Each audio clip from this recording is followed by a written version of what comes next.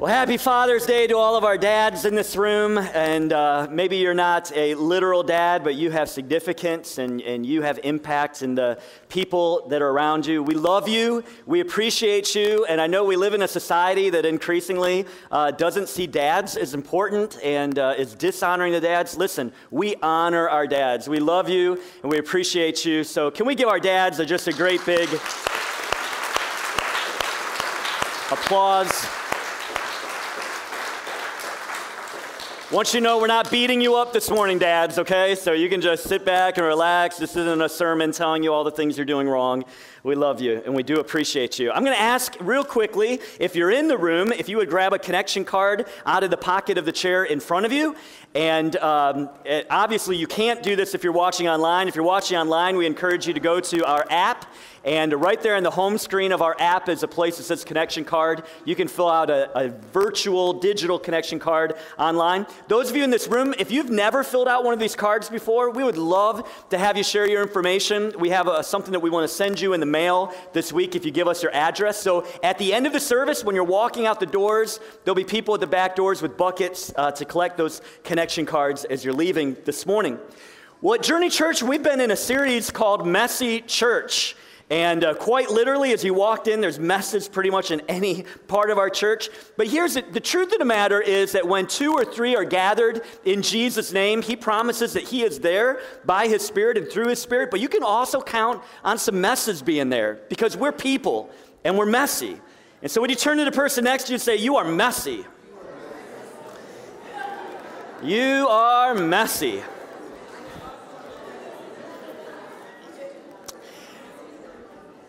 Life is messy, right? It's not just that we are messy, but life is messy. And, I was just thinking about how today we're going to talk about, in fact, we're going to be looking in Acts chapter 12. And I encourage you, if you have a Bible with you, to turn to Acts chapter 12. But you know what? In life, sometimes bad things happen to good people. Have any of you ever experienced that before? Seen that? Seen someone who, I'm talking about someone who loves Jesus.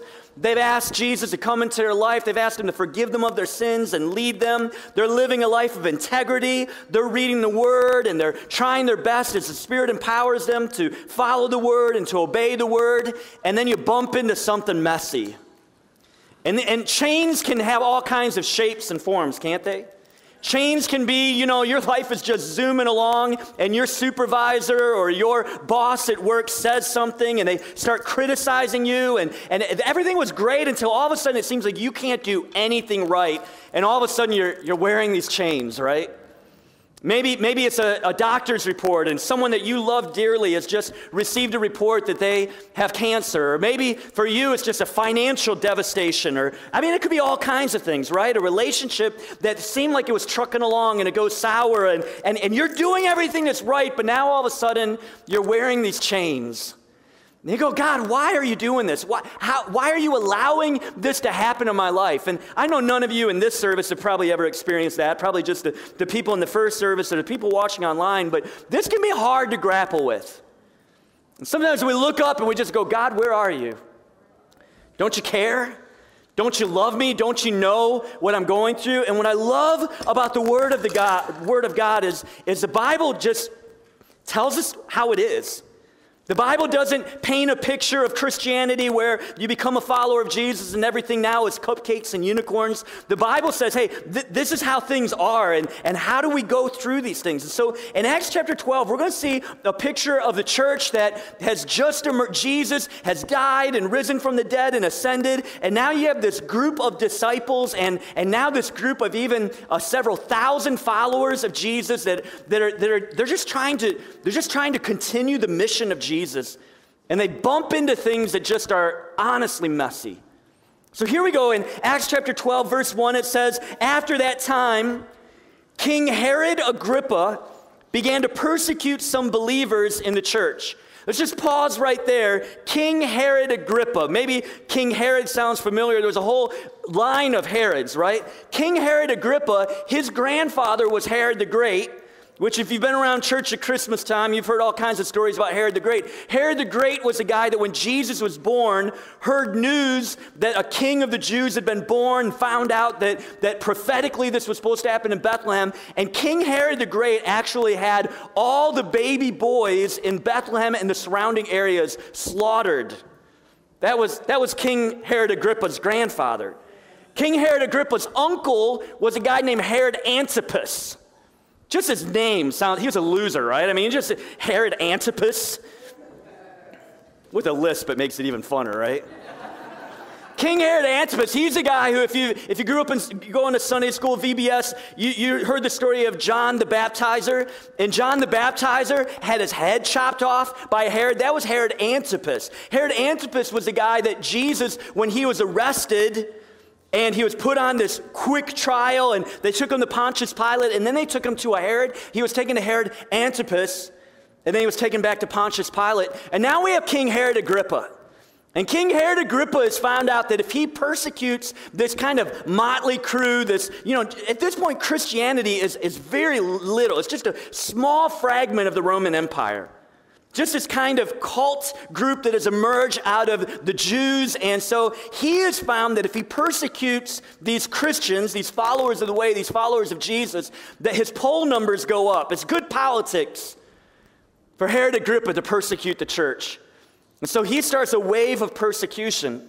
The next verse says, he had the apostle James killed with a sword. James, if you're trying to figure out who James is, if you grew up going to VBS, you remember the song, Peter, James, and John in the sailboat? You remember that one? Anybody remember that one? This is James. That James that was in the sailboat. This is James, who was one of the closest followers of Jesus. You know, he had the 12 disciples, but then he had this inner core. This is James. And in one verse, this is all we get, just this one verse, James is killed by the sword, by the hand of King Herod Agrippa. Can I tell you, this would not be a fun time to be a Christian. And I got to imagine, sometimes we read this and we just kind of read ahead and we don't really put ourselves in their shoes. Think of how the church felt at this time. The church isn't a building. The church is the people of God. How are the people of God feeling in this moment? What are you experiencing? You're experiencing fear. You're experiencing anger. You're experiencing loss. You're experiencing grief. You're experiencing questions, right? Because they're real people. Like, come on, God. James is doing your will. James is living the life. He's preaching the gospel. And now he's dead, just like that. Can you imagine the fear that swept over these people? The chains. Sometimes chains are just simple things like fear. Insecurity. The next verse, verse 3 says, when Herod saw how much this pleased the Jewish people, he also arrested Peter. And this took place during the Passover celebration. Then he imprisoned Peter, placing him under the guard of 4 squads of 4 soldiers each. Herod intended to bring Peter out for public trial after the Passover. This is a horrible day for the church. This is a horrible day for Peter, right?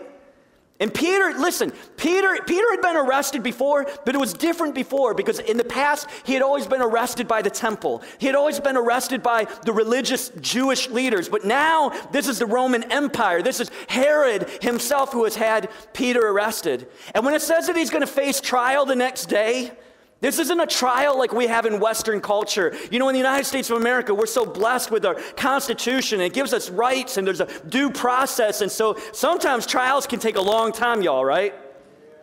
Back then, no, trials were quick, and the penalties were swift, and executions came suddenly, right? And so when Peter has been arrested and he knows that he's going to be put on trial, he knows that it's not outside the realm of possibility that he could be executed the following day. I mean, we saw that with Jesus, right? Jesus had a very quick trial, and within hours, Jesus was crucified. He was killed. So here's Peter. How does he process this?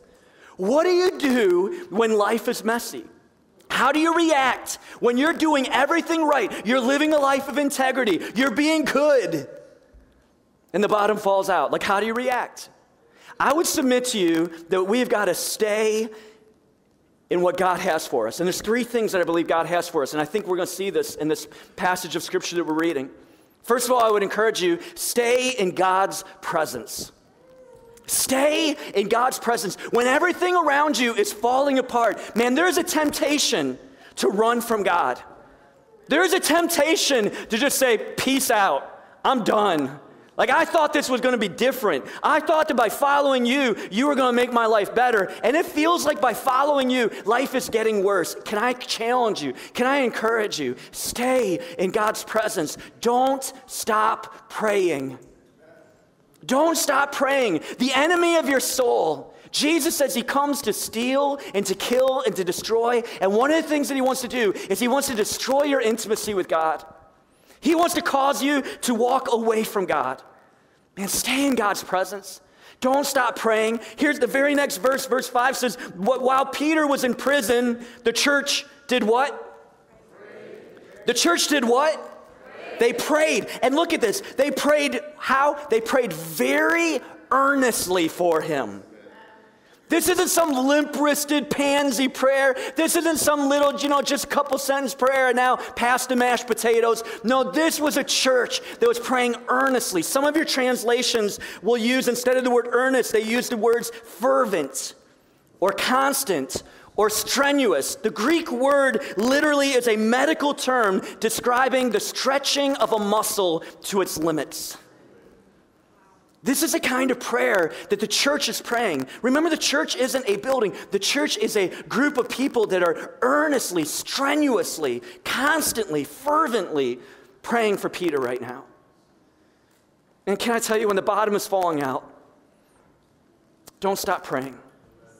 Stay in God's presence. Fight to stay in God's presence. Sometimes what that means is calling others. Peter had the luxury of having some friends who knew him and loved him and were willing to pray for him. Sometimes when I'm in the middle of it, I don't know how to pray for myself. So I got to text some people and say, would you just pray for me right now? I don't even know how to tell you what's going on. Would you just pray for me right now? The early church didn't have much going for them. They didn't have a seat at the table of politics. They didn't have influence. They didn't have money. They didn't have buildings. But you know what they had? They had prayer. And they sought God fervently. And church, listen, we have got to learn to seek after God fervently, earnestly, constantly. We're blessed to have the things that we have as a church. We're blessed to have the freedoms that we have as a church, but we're not guaranteed that we'll have those freedoms forever. And we've got to learn now how to be constant in God's presence, how to stay in his presence, how to keep on praying when nothing is making sense around us. Number one, stay in God's presence. Keep on praying. Number two, stay in God's peace. Keep on trusting. Keep on trusting, even when it doesn't make sense to trust God. Even when it seems like God is a million miles away, we just decide, I'm going to stay in God's peace. Look at what happens next. Verse 6, it says, the night before Peter was to be placed on trial, he was what? He was what? My man is asleep. Some of you have that gift. Some of you have the gift that you can sleep through anything, right? I don't have that. Man, if this is me, I would be pleading my case with all 16 of those guards around me, right? I gotta be like, somebody's gotta hear me. Somebody's gotta believe me, right? Like, I would be whining. I would be complaining. I would not be sleeping. Peter is sleeping. Peter's sleeping. In another verse or so, we're going to see not only is he sleeping, my man is sound asleep. On the eve of his trial, what is Peter doing? He's sleeping. See, Peter knew something. Peter knew that Jesus, who was crucified and risen and ascended and exalted and seated at the right hand of the Father, Peter knew that through the Holy Spirit, that Jesus was mysteriously, we don't even know how to explain it, that Jesus was in him and with him through the Spirit of God in what he was walking through and going through. And when the Spirit of God is inside of you, the Bible says in Galatians 5 that the Holy Spirit produces fruit in our lives. And one of the fruit that he produces in our lives, he produces love and he produces joy, but he also produces what? Peace. I don't know what you're going through right now. There's somebody in this room that you need to hear this. Stay in God's peace. Don't stop trusting in God. I know, I can't, I hate it when people say, I know what you're going through. Nobody knows what another person is going through. Even if you've experienced grief, you don't know the grief of the person that's experiencing grief. So I'm not going to say that I know what you're going through, but I will say Christ knows what you're going through. He sees you. He's with you. He loves you. Stay in his peace. Don't stop trusting in him. When my kids were smaller, when they would get afraid, a storm would come through, lightning, thunder, or maybe something bad would happen at school, or a friend would say something, I always treasured, they're too old now, they don't want their old man to come in and do this anymore, but I would come into their bedroom at night, I would always pray with them before they went to sleep. And one of the things when they, I would ask, how's it going, and how are things in your soul, how are things in your heart, like how are you feeling, and when they would express that fear, we had a mantra. And the mantra was, the Lord is with me, I will not be afraid. We say that over, I say, repeat it after me. The Lord is with me, I will not be afraid. They repeat it, I say, okay, let's say it louder. The Lord is with me, I will not be afraid. And what were we doing? We're reaffirming, God is with me. I can have peace no matter what is happening, I can have peace. The Lord is with me. I will not be afraid. Hey, I want to encourage you, stay in God's presence.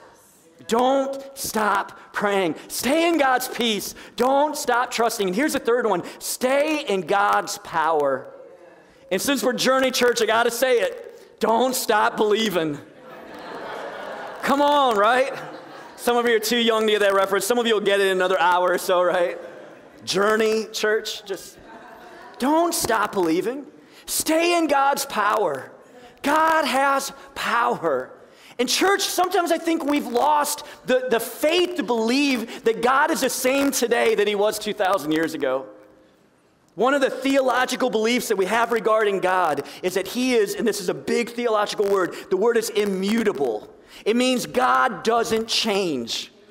He can't get better. He can't improve. He's not going to get worse. God is the same. He doesn't change. And so listen, the same power that raised Jesus from the dead is available for you and I as believers.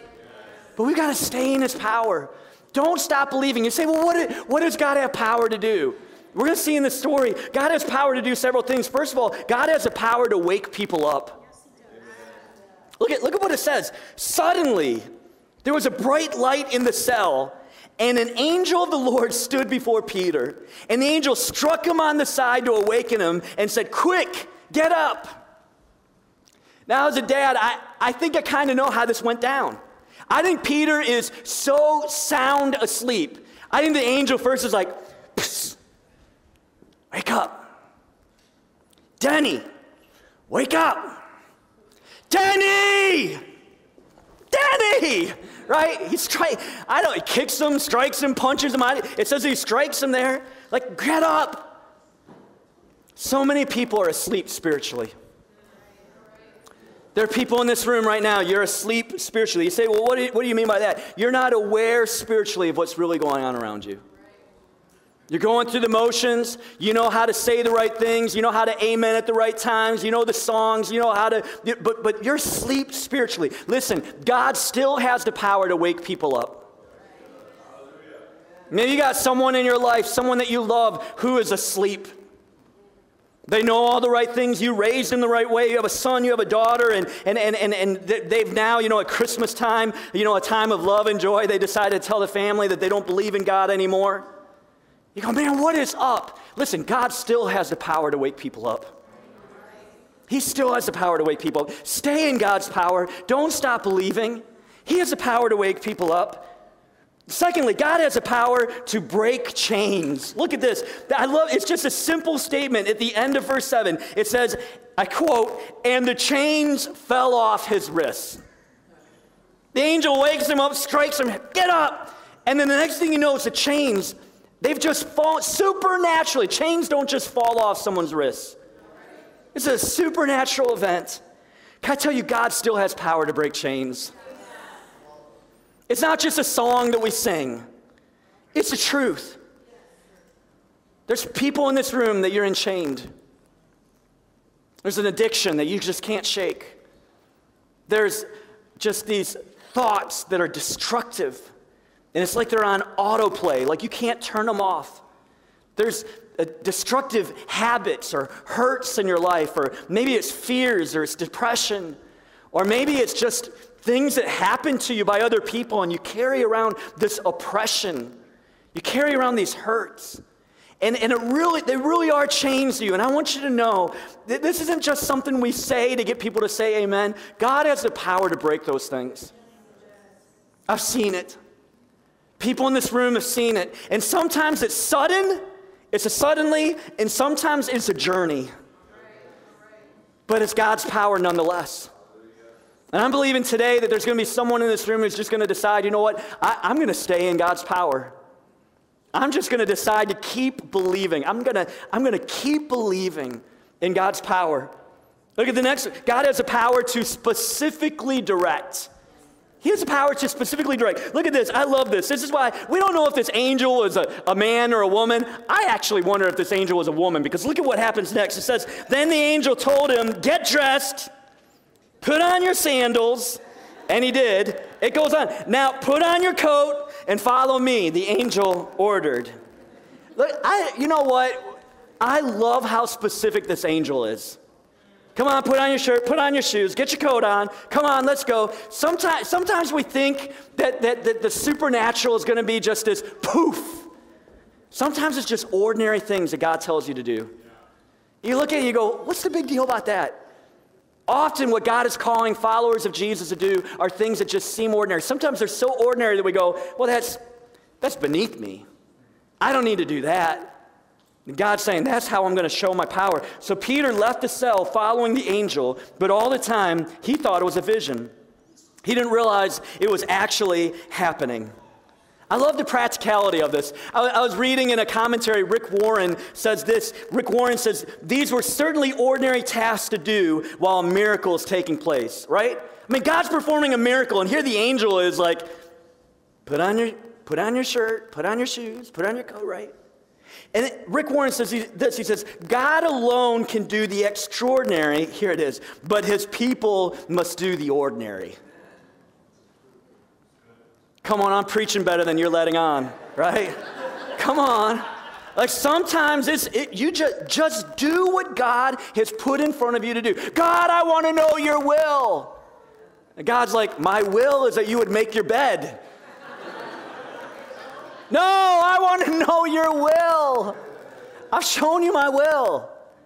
He goes on, he says this. He says, Jesus raised Lazarus from the dead, but the men had to roll the stone from the tomb. The same angel that removed the chains from Peter's hands could have put the shoes on Peter's feet, but he told Peter to do it. Sometimes part of the chains coming off are going to be God telling you to do something that you don't even think is that big of a deal. And God's going to say, I'll take you to the next step once you submit to me in this step. God has the power, fourth, God has the power to open doors. God still has power to open doors. Look at this. It says, they, the angel and Peter, passed the first and second guard posts and came to the iron gate leading to the city. And look at this. And this door opened for them all by itself. That's what our God can do. He can open doors. There's nothing that is too hard. There's no resistance. There's no obstacle that is too difficult for God. So they passed through and started walking down the street, and then the angel suddenly left him. God opens the doors. They didn't have to go to Ace Hardware and get a crowbar. God did it. Now listen, this is messy. This is messy because God does all these things. God has the power to do all these things. We look at this and we have faith to believe that God can do all these things, but sometimes he doesn't do it the way we expect him to do it.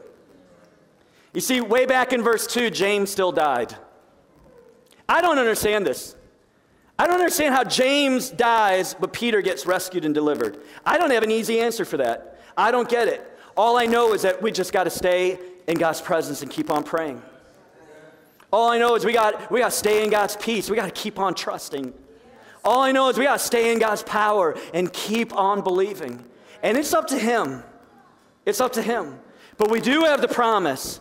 I mean, Peter did have the promise that the worst thing that's going to happen is he's going to get executed the next day, and he's going to be in the presence of the Lord Jesus Christ. Like it's a win-win for him, right? So I'm going to ask you today, like, what do you need God to do for you today? What is the breakthrough that you're believing God for today? What do you need to believe him for? Maybe it's to wake you up. Maybe you are in this room and you are spiritually asleep and you know it. Like there is something stirring inside of you, even today, even in this moment, even while we were singing, even when you were walking this room, even this morning before you came to church, there was something stirring and you know God wants to wake you up. Maybe you have a family member and you know God is putting the faith inside of you to believe that God is going to wake them up.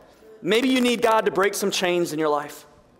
Maybe you need God to give you direction and you've been in a fog and you're just like, God, I need to know what you want me to do. Thank you for your word. But you know, sometimes we need a clear, specific direction that isn't in the Word of God. The Word of God doesn't tell us what job to take when there's several options available. The Word of God doesn't tell us what college to go to. So sometimes we just say, God, would you specifically direct me? Some of you in this room needs an open door. You need a door that just seems like it's been closed. And you need God to open it for you. Would you bow your heads? Would you close your eyes?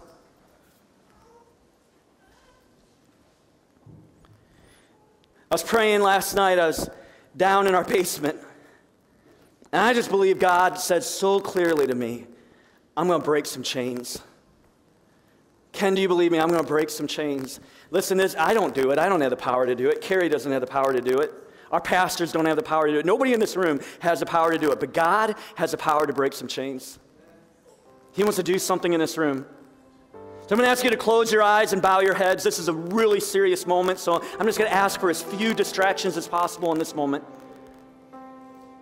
If you got to go to the bathroom, just hold it for another 5 minutes. We got a carpet cleaner. We can help you out later if things go south. Listen, you're here this morning, and you need God to wake you up spiritually.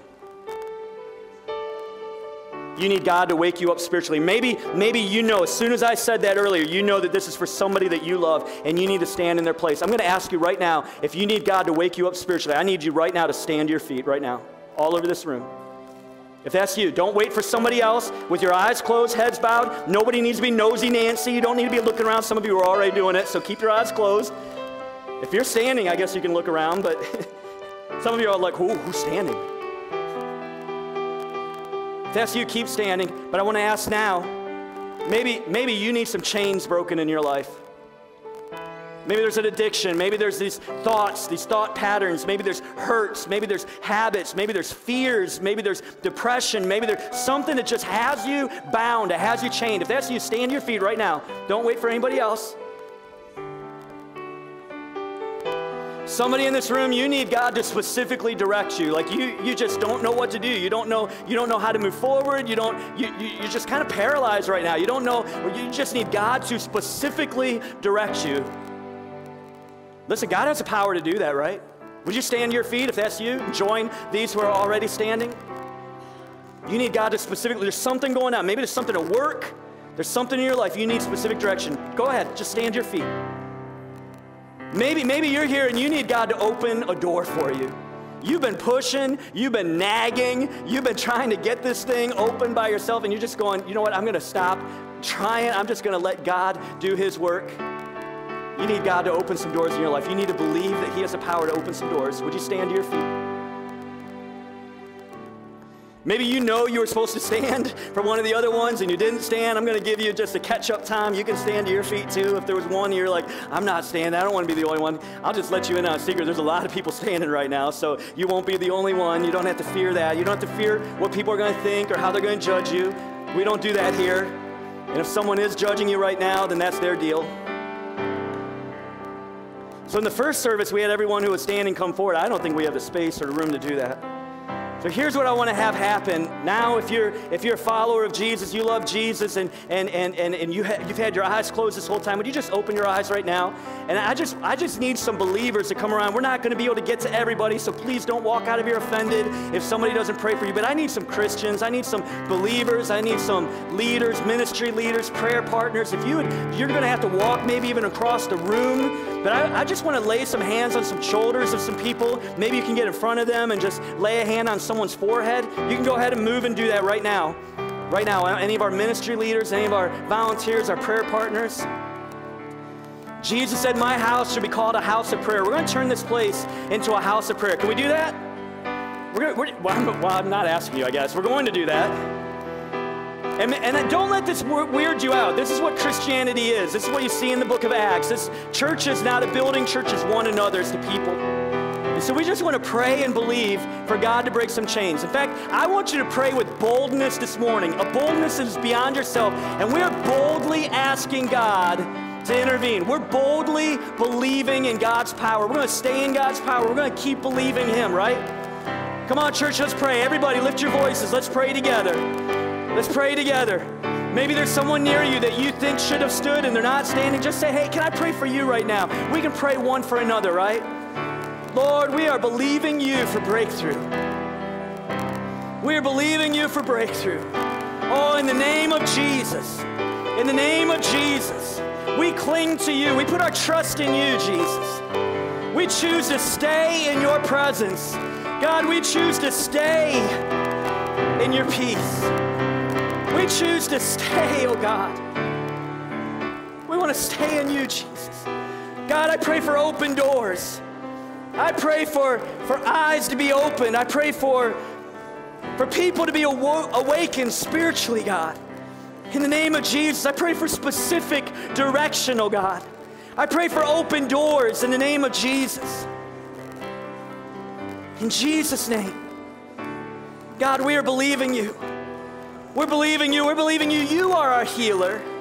God, you are our source. You are our provider. You are our protector. God, we fix our eyes on you. We let go. We give up. We give it to you, God. You are our higher power, oh God.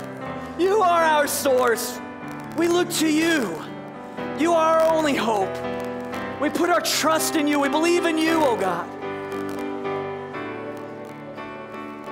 We call upon you, oh God, that you would do immeasurably more than anything we can ask or imagine.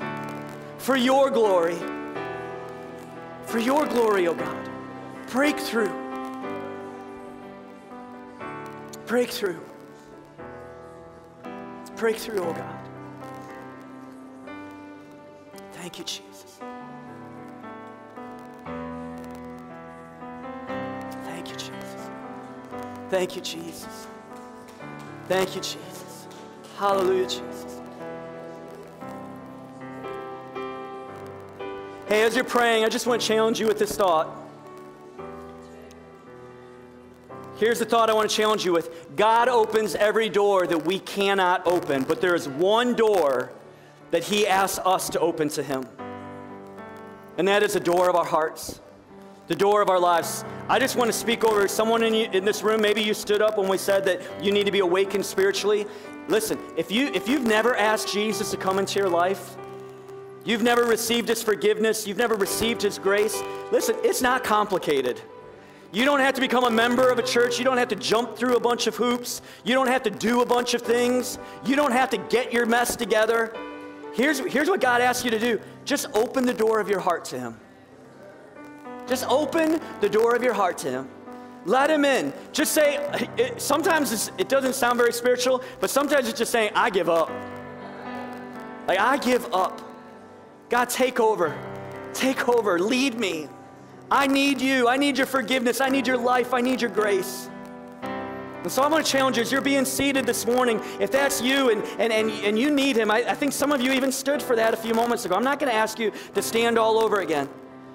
But we're going to have some prayer partners up here at the end as you're being dismissed. And if that's you, I'd invite you to come up when everybody else is leaving.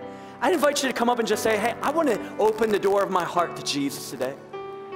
I need Jesus to come into my life. We have a free resource that we want to give you. Most importantly, we want to pray over you and believe for God to do just incredible things in your life.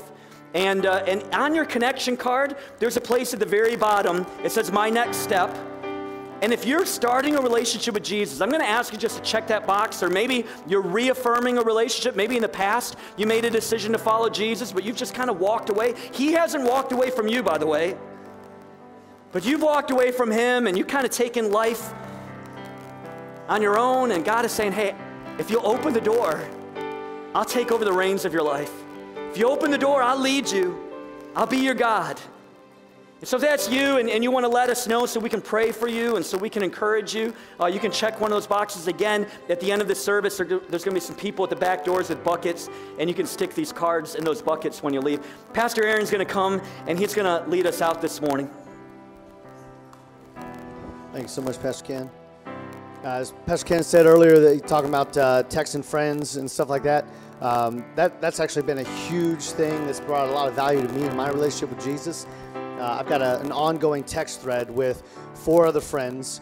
We all started out in ministry. Not all of us still are, but about 13 years ago, we started a group text thread, and it's been just kind of going through, doing life. There's been, between the 5 of our families, I think there's been a little more than half a dozen miscarriages. There's been divorce, there's remarriage, there's other loss of family members. I mean, the whole gambit. And to be able to know that these guys have my back has been invaluable to me. And those are the guys that when the stuff hits the fan, I'm texting and just being like, hey, I have no idea what I'm doing. I don't know how to fix this. I don't know how to make this better. I don't know what to do. I don't know how to be a good dad in this moment. I don't know how to be a good husband in this moment.